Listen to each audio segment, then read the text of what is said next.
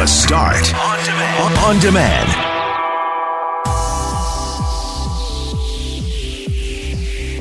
How long could you go without a paycheck? Air traffic controllers in Canada sent some pizza to some of their American counterparts who are working right now and not getting paid because of the government shutdown.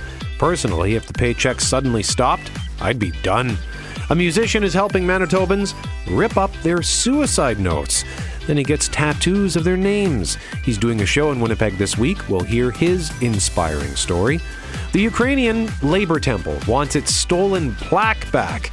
Is Snoop Dogg getting ready for a career as a hockey play-by-play announcer? And I got some help from my pet monster to post an ad for my apartment. I'm Brett McGarry, alongside Greg Mackling and Loren McNabb. We are Mackling, McGarry, and McNabb, and this is the Monday, January 14th podcast for The Start. What's happening with the American air traffic controllers and the pizza? Well, the pizza is the good news out of this, and that's where we're going to get to in a moment. The bad news is that we're talking a lot this morning about what you would do if paychecks stopped coming in. How long could you or your family last before you needed to go out and find a part-time job or an odd job or babysitting or what have you? That's something more than 800,000 Americans are grappling with as they try to outlast what is now the longest government shutdown in that country's history.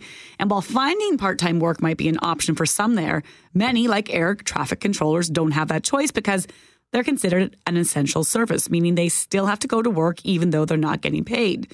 So over the weekend, their Canadian counterparts, including some air traffic controllers here in Winnipeg, stepped in to help.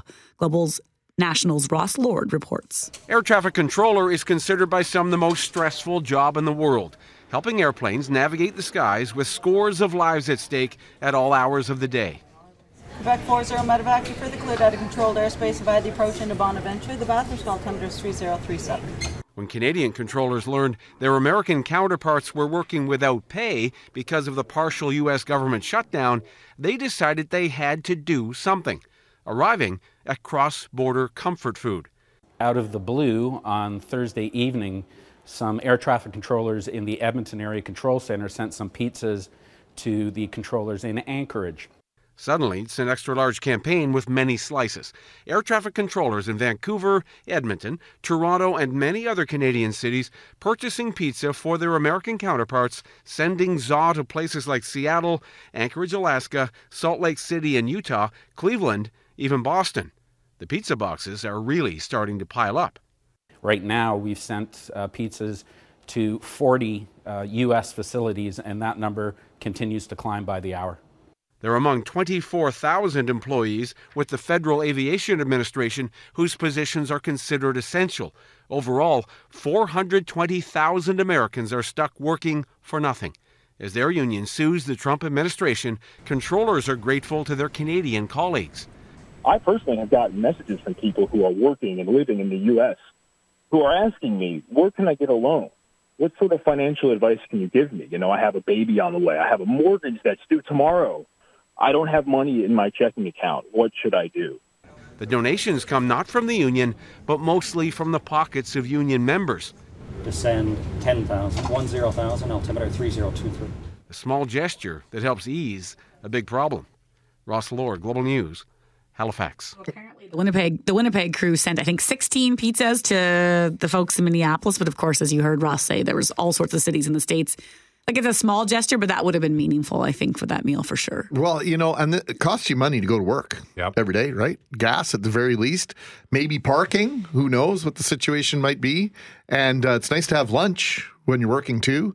That doesn't mean you have to go down and buy it in the cafeteria, but even just to bring it is probably stressful for these folks. And I know there are Canadian government workers yelling at the radio every time this story comes on about the American government workers who aren't getting paid right now that are still going through this fiasco with the Phoenix payroll boondoggle. So it's not just in the United States where government workers are getting the shaft in terms of their pay. It's just a little bit more blatant in the U.S. right now. I had someone say the other day, well, they'll get back pay when they get back to work. And I was like, yeah, but I mean, how many months or weeks of room do you have in your bank account to wait for that checks to start rolling. Like that's, I mean, you just said, Brett, in the last hour, right? Like you get to the bottom of your account really quickly. Not you, like everybody does, right? Oh, but I'm there. I'm already beyond it. I'm in overdraft. We get paid tomorrow, but I am in overdraft. So if the paychecks were to not come in, then it would be all the way into the end of my overdraft, and then Visa,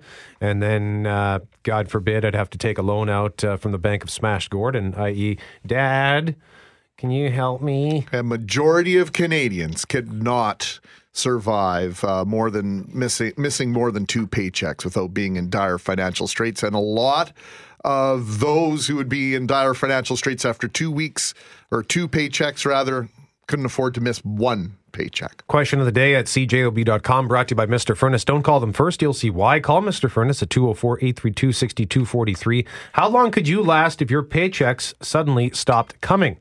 Just looking at the results so far, 33% say 1 to 3 months. Another 33% say I'd be cooked. 20% say 3 to 6 months, and 13% say a couple of weeks. You can log on at cjob.com and cast your vote. Why is that our question of the day, Loren McNabb? Well, we've been talking a lot about this U.S. government shutdown, now the longest shutdown in American history, and it's put a lot of people there, 800,000 people without a paycheck. Some of them still have to go to work because they're considered essential services, those like air traffic controllers. And so it got us wondering that question that we've been posing to listeners, but also what is the reality out there? How many of us really do have enough money in our bank account to skip even one pay period? And to explain more on what we're talking about and how bad it might be for some, we're joined by the Canadian Payroll Association President, Peter Tanakis. Good morning, Peter.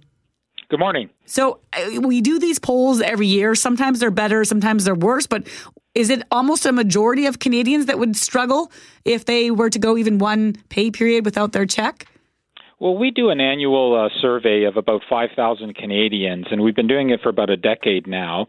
And what we found in our most recent survey, which we released last fall, is that 44% of working Canadians live paycheck to paycheck and would find it really difficult to meet their financial obligations if their paycheck was even delayed just for a single week. That's an amazing thing to consider. 7 days is the buffer zone for 44% of people. Yeah, and the other thing, too, that we discovered in our survey was that 1 in 5 Canadians could not even come up with just $2,000 within a month for an emergency expense like a repair or something that they weren't anticipating. And so in addition to them living paycheck to paycheck, they're also not saving to have sort of a bit of a rainy day fund as well. When you talk about how people wouldn't be able to come up with that money, so does that include things like overdraft protection or credit cards? Like people just wouldn't have any access to additional funds in a pinch?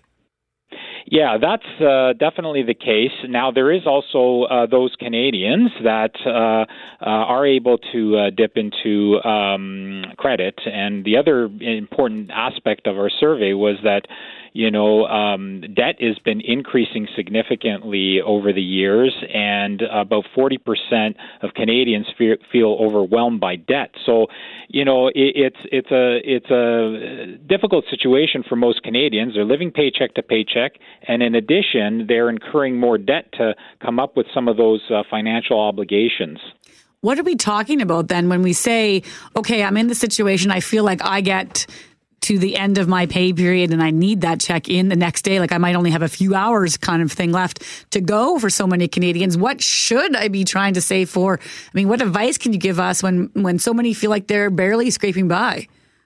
Well, our advice to Canadians is that you need to pay yourself first. You need to take a small portion of your paycheck on a regular basis and put it aside towards either paying down your debt or even saving, and also participating in your own company's savings plans, or go out and get a financial advisor or through one of your financial institutions to put aside a little bit every paycheck. So pay yourself first. Take advantage of the workplace opportunities to save for retirement or for a rainy day, because that's the only way you're going to kind of get ahead over the long run. Peter, there will be a lot of people saying, "Oh, these people are going to get their money back, or they're going to get back pay," but that doesn't really help at the present time if you haven't got enough money in the account to cover the mortgage or the rent or other obligations. Well, this is the problem, and the situation certainly in the United States, where they're not getting paid, is unfortunate, because again, I would suspect that the situation with Americans is very similar to that of Canadians. That a significant proportion of Americans are living paycheck to paycheck. As it turns out, I came across a recent study that said almost 3/4 of Americans are living paycheck to paycheck, which is significantly higher than what we've seen in our surveys for Canadians. So I can imagine it's very difficult just making ends meet on a weekly basis. Peter Zanatakis is president of the Canadian Payroll Association, joining us live this morning on 680 CJOB. Peter, thank you very much for the access. My pleasure.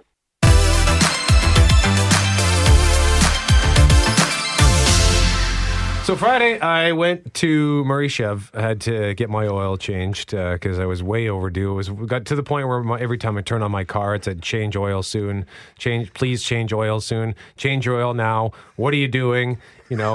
Getting these cars threatening you. Next time I will not start. So I finally took it in on Friday, and I was sitting in the lobby waiting, and then I went to pay when it was done. And as I'm walking back through the garage towards the lobby, one of the service advisors named James, he just sort of shouts, he starts chirping me. He says, "Hey, did you hit any parked cars in the lot?" And I just kind of stopped and looked at him and said, "What?" It was just an oil change, man. So he says, "Oh, I heard your story about Jackie, and it was hilarious. For those who missed it last week, I told the story of how when I worked at Taco Bell, parked my car, and when I backed the car out of the lot, I hit Jackie Anderson's car." Jackie, of course, is Hal's wife. And Hal, by the way, has been posting updates on his Twitter about his recovery from his surgery, if you want to follow him there. But so I hit her car, and then I drove away, panicked, and then I came back and went through the drive-thru and said, "Jackie, I hit your car." And anyway, so that was embarrassing. So then James proceeds to tell me a story. He's like, "Oh, that reminded me of the story that happened to me when I was 18. I don't know how old he is. I want to say mid-20s, late 20s. And he says when he was 18, he goes to the Boston Pizza on Portage, just a couple of blocks east of Moray.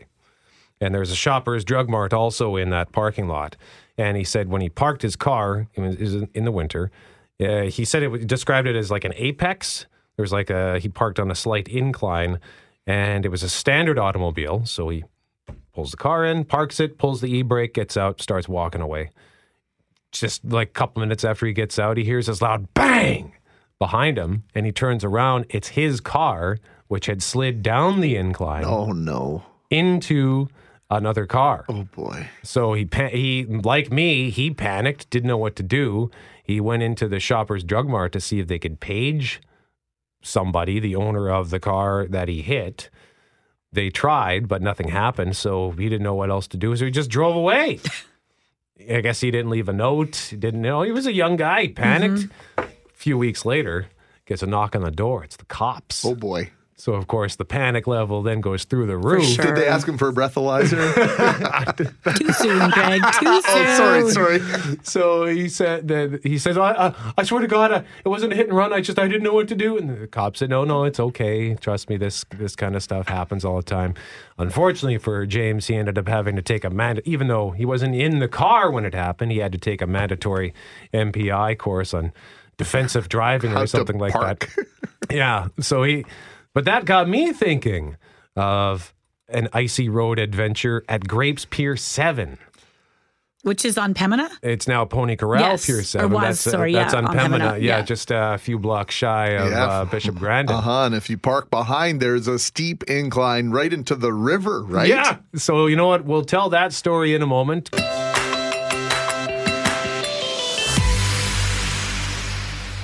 Mackling, McGarry, McNabb, Jeff Braun is here, Kelly Moore is here, Jeff Forte. And in case you're just tuning in, I just told a story about how when I was at Murray Chev on Friday, one of the service advisors, James, told me a story from a few years ago when he parked his car on an icy day outside the Boston Pizza on Portage Avenue near Moray.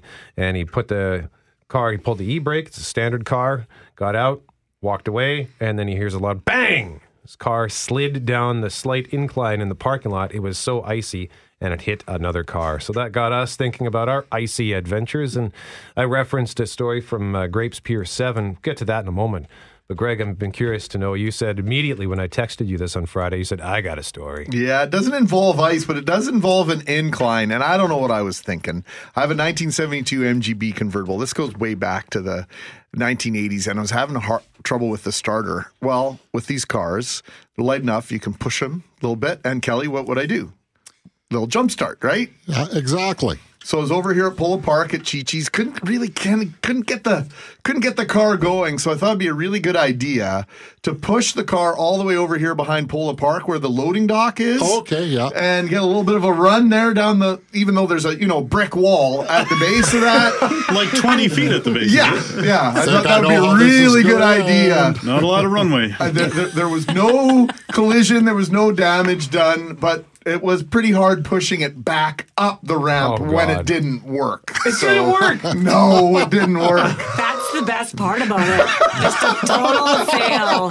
Oh, man. I thought you were going to say you ran over Timu Solani or Alexei Shamlov or something like that. There were no fatalities or injuries involved, but it was just a dumb move. How did you stop it from hitting the wall? Just brakes. I jumped in and I thought it was going to go, and it didn't go. Were you playing that Drake song? Wasn't that the Drake song that everybody got out of the car and did a dance next to? It was 1989. Oh, right. Fair enough. I forgot the year. McNabb. I was thinking last year, Greg. There was Def Leppard on and the.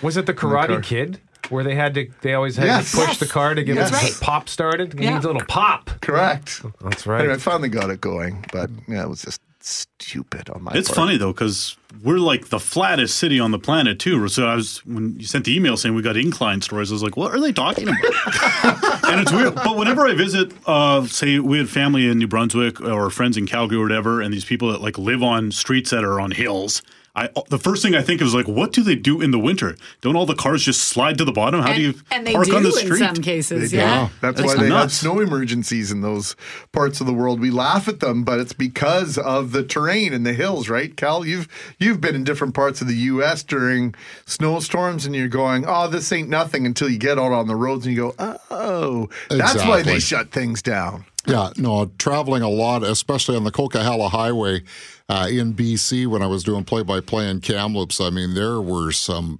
horrific conditions that you would have to travel through. And you'd wonder why people were even out there. You know, in a bus, believe it or not, it's probably as safe a vehicle as you can be on in the wintertime because of the weight and that type of thing. But this wasn't on ice, and it wasn't even in North America. But my great incline story, my wife and I were in Portugal.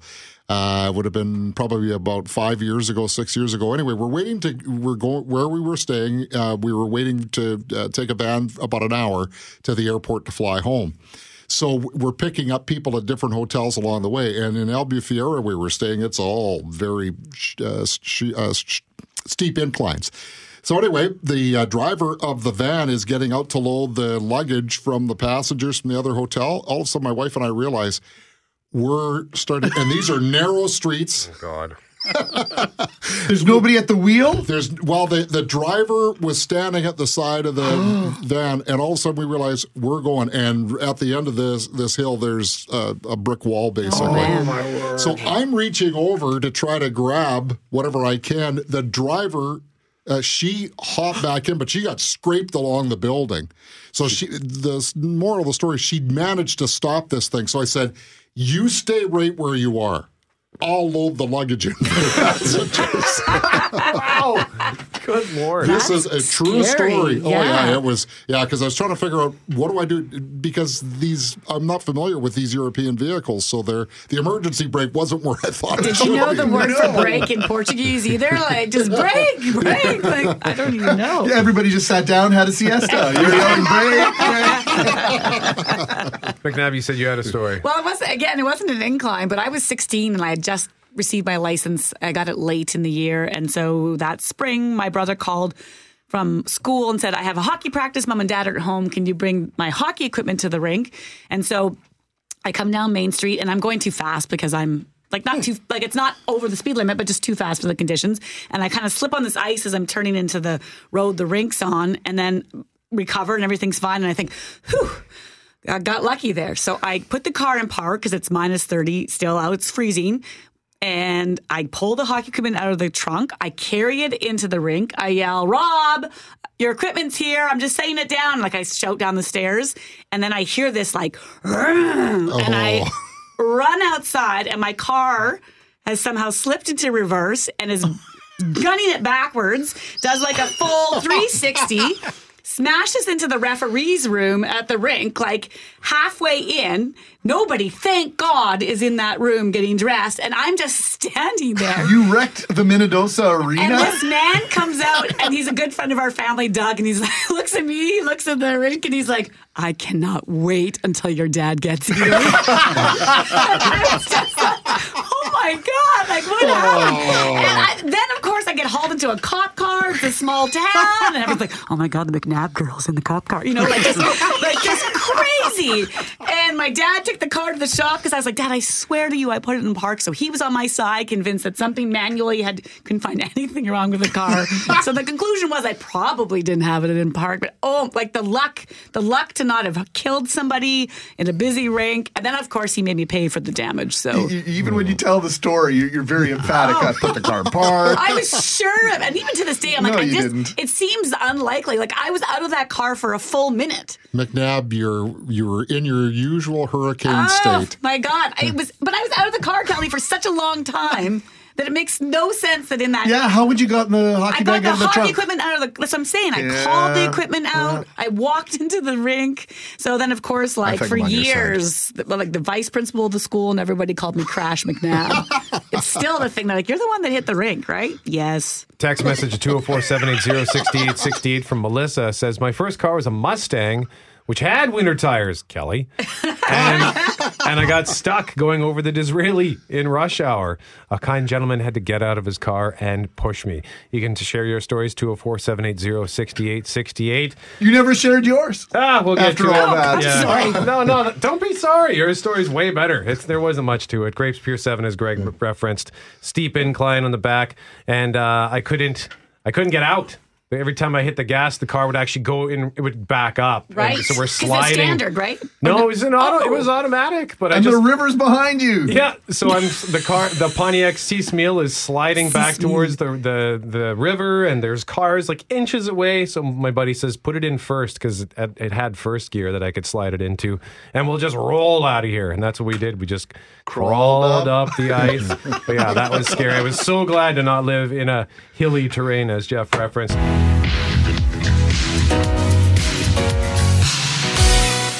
Last spring, as the Jets marched towards their first ever appearance in the NHL's Western Conference Final, there were rumors flying around town that one of the biggest names in rap music was going to make an appearance at one of the outdoor street parties. Snoop Dogg, who has somehow found his way into the mainstream, was dressed in an NHL jersey and sent out this message of congratulations to a certain Jets goal scorer. Shout out to Patrick Laine and the Winnipeg Jets for making the playoffs. Y'all know who I am. It's the one and only Dog Cherry, a.k.a. 99+2, the greater one.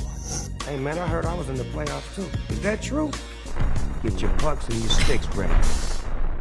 Well, as you likely know by now, Snoop's visit to Winnipeg did not materialize. But over this past weekend, Snoop did hip-hop his way onto a Fox TV broadcast of the L.A. Kings, and the results were priceless. Hey, welcome. Hey, welcome to LA Kings Talk. Hey, thank y'all for having me, man. Here we go. Give me that. Here we go. SMD, turn it around. Push it, run the weave. Come on now. Oh, watch out. Oh, he stole on him. He fired on Cuz. Hold on now. Oh, get it cracking then. Let's go. Snoop Dogg in the house. Let me see some. Drop the sticks, man. Let's get cracking, man, to the middle of the rink. Let's go. Number 3 wanted. I like that. Who is number 3 for us? Dion Phaneuf. Dion, go get cracking, Dion. Yeah, go get him, Dion. Get him, Dion. Move, Dion. Get out the way. Go get him. Go get him. Still jarring with him. A little chirping. Okay, right. I like that. So when they do get into a competition like that, the referee has the sole control power to say y'all not going to fight, right? They can tell you that. You don't have to listen. Well, they listen right there. Yeah. See the big boys get in, the linesmen, those guys have the toughest job. Okay, all right. So that was just mushing going on. It was more mushing than fighting. Yeah. Face wash. Okay, all right. Those gloves are stinky. That's why I love this sport, man. That's why I love this, because you got to be 100% man to play this, man. Hey, was that Doty? Oh, yeah. Doty. That's my dog. Find it. You got to... Oh, come on, nephew. Good stuff. Good looking at it. I see y'all on Sports Center tonight. You got it, man. Bless y'all. So relaxed. It makes me think that I could even do play-by-play if you were allowed to be like, who's number 3 again? You know, like just kind of have sort of a clue. Like, I love it. So there's one more clip here, Greg. Yeah, if I may, yesterday's part of our big day of skating and hockey. Took in the final day of the history of hockey exhibit at the Manitoba Museum, and one of the displays included an opportunity to do some play-by-play of great moments in hockey history. My son Alexander stepped up to the microphone doing part of the Stanley Cup clinching game for the Canadiens in 1986 versus the Calgary Flames. Well, place the puck along the boards. Bully trying to keep it in. A shot. Loose puck in front. Oh, Patrick Woods got it. Well done. Bob Irving's not shaking in his boots quite yet, but listen not too to his bad. enthusiasm. That Not was bad. really good. Good job, buddy.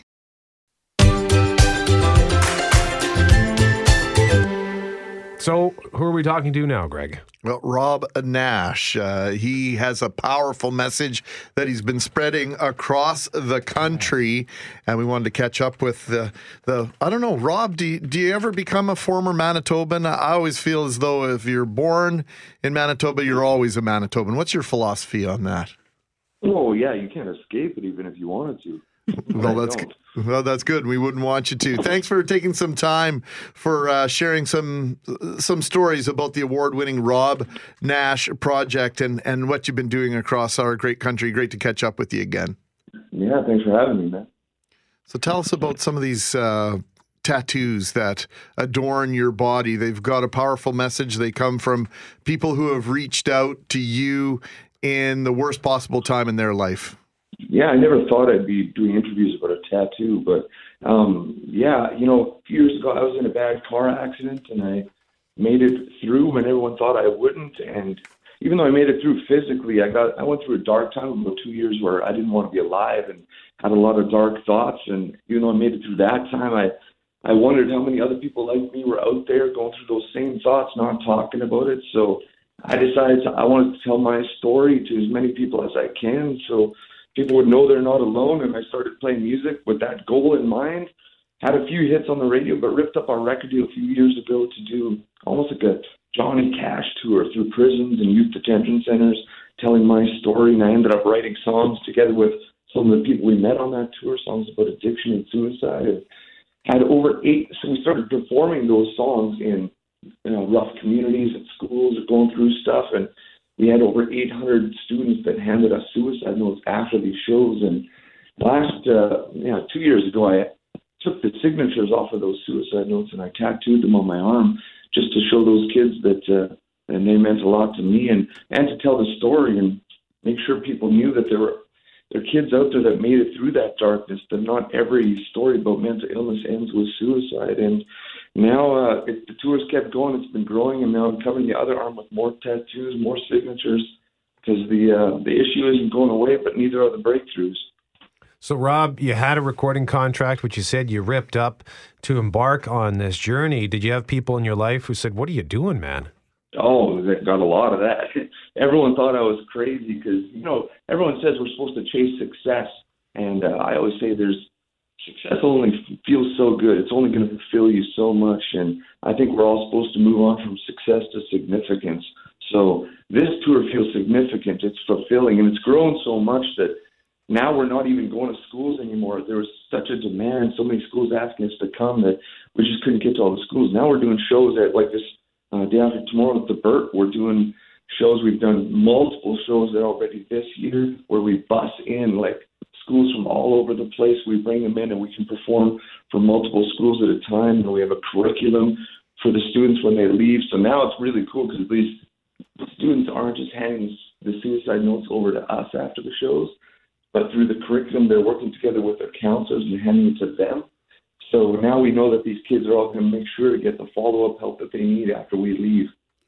What does that tell you, Rob, about just that I guess, how similar so many people's experiences might be, in the sense that they might feel that darkness that you described. And to know that there's that many students, part of me might think, oh my gosh, there's that many kids out there that are feeling that way. But then on the other hand, that must help them so much to know that they're just not in that moment alone.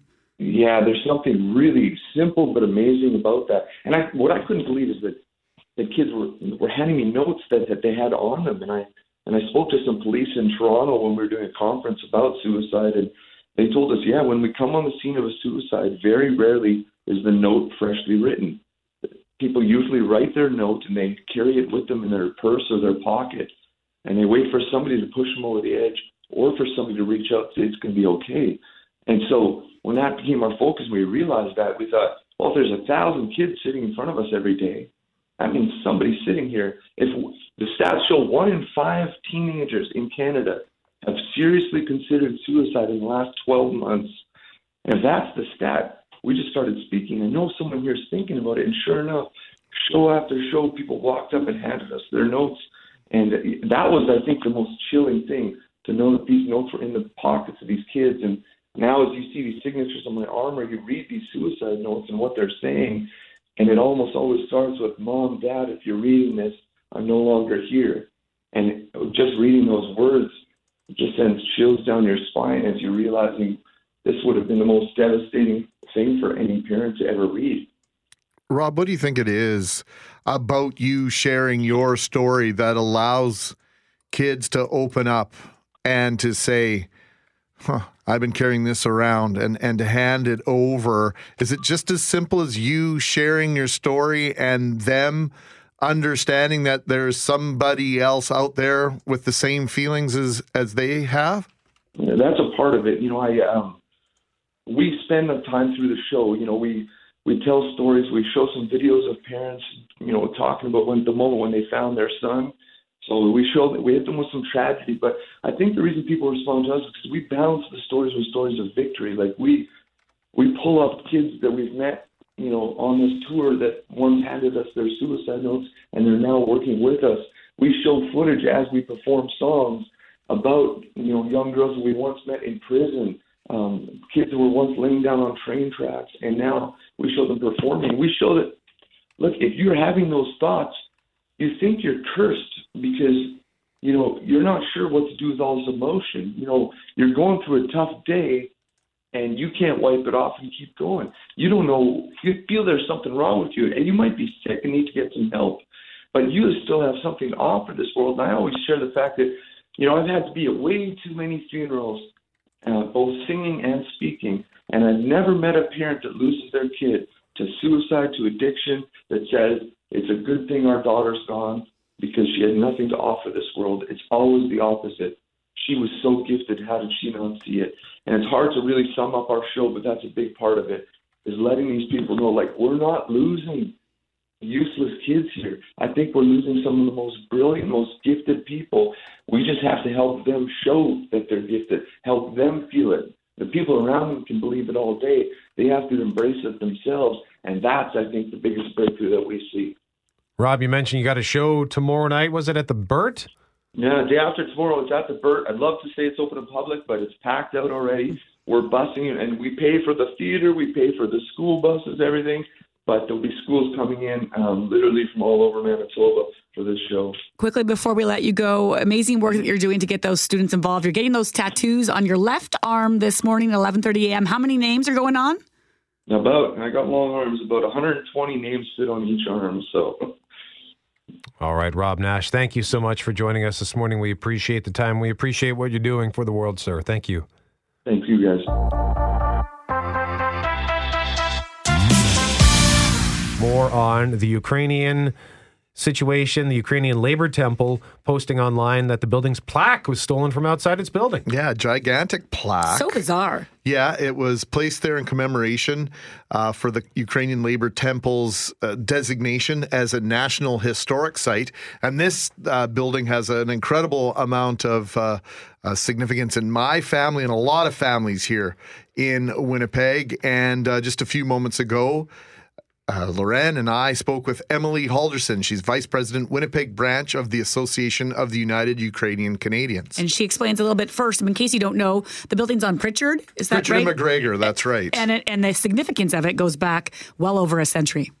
So the organization was started by newcomers to Canada way back in 1918. It was an organization that was started primarily by Ukrainian workers. So it was we have been and still to some extent are involved in workers' rights movements and with the women's rights movement and other kind of social justice issues. But we also have a cultural component as well, to celebrate Ukrainian history and culture. It's quite a large plaque. I would guess it's kind of maybe 2.5 or 3 feet wide and maybe 2 feet tall. It also stood on a big stand, which still remains there.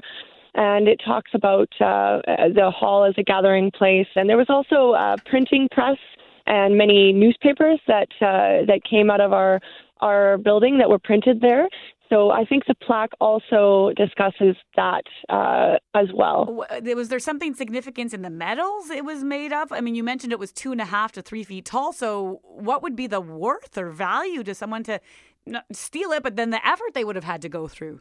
Oh, yes. I'm sure it was incredibly heavy. Obviously, I never lifted it up myself, but it was a big, heavy piece of metal. So, I really don't know. There are, some guesses from members of our organization around just simply someone taking this for the metal itself. Obviously, there would be no way to resell or do something with the plaque in its current state because it's so easily identifiable, says where it came from. So that wouldn't be possible. But I think perhaps maybe someone, is looking for things that they can melt down and sell. And, we really are proud of our community. I think there's a lot of amazing organizations in our community, and people are wonderful, but people do have, some people do have some problems and things like that. So I'm not sure, maybe, looking for some money to fund some of those activities. Well, tell us about what the reaction has been like, Emily, in terms of the community that utilizes the Labour Temple, that uses the hall. Yeah, it was definitely a funny coincidence because it happened to be on Ukrainian New Year's Eve, Malanka, which was Saturday. So the dance group was organizing that event, our senior dance group, the Eunice Dance Ensemble, and they came in first thing in the morning at 10 a.m. and discovered that the plaque was missing.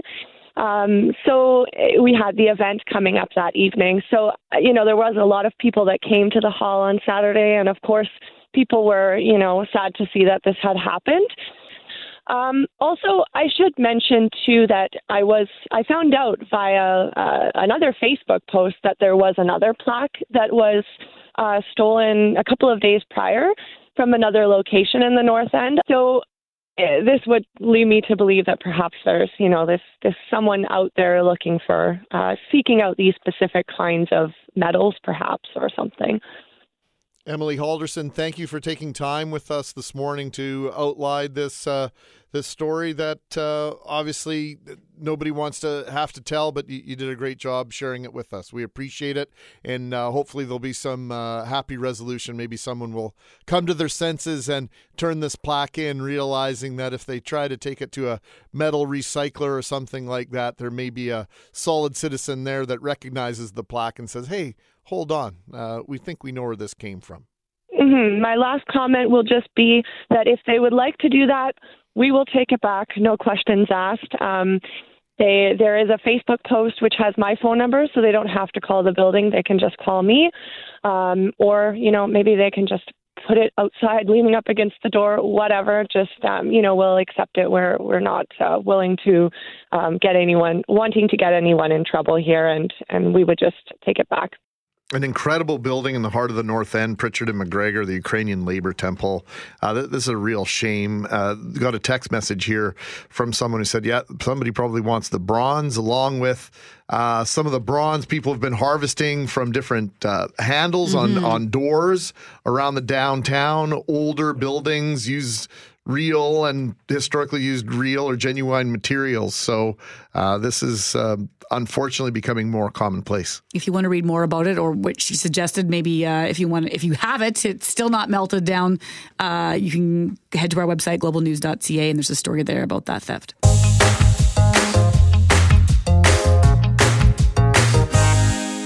The show is almost done. I haven't even mentioned this yet. Yesterday, I spent the afternoon staging my apartment. Right. For a move, and I employed the service. See, this is one of the benefits of being a hoarder like me, or a sentimental hoarder, not a full hoarder. A justification I don't think that's a alert. sentence you can make. This is the benefit of being a hoarder. Yeah. But continue. I like it. I like where this is going. We're good at this in our house too, with spending money, justifying the cause and how this is all going to be just fine and actually a really good idea. So continue, Brett. When I was a kid, I had I guess you could call it a toy, stuffed animal, whatever. My Pet Monster. Now, for those who grew up in the 80s, you'll remember My Pet Monster. It's this big blue guy with a huge green nose and big teeth and like pink hair. And he's got like these orange chains around his wrists, which he can break because he's angry. Well, I hung on to this thing. It's big. Like it takes up a lot of room, but I hung like about on to 2.5, 3 feet tall. Yeah, he's a big guy.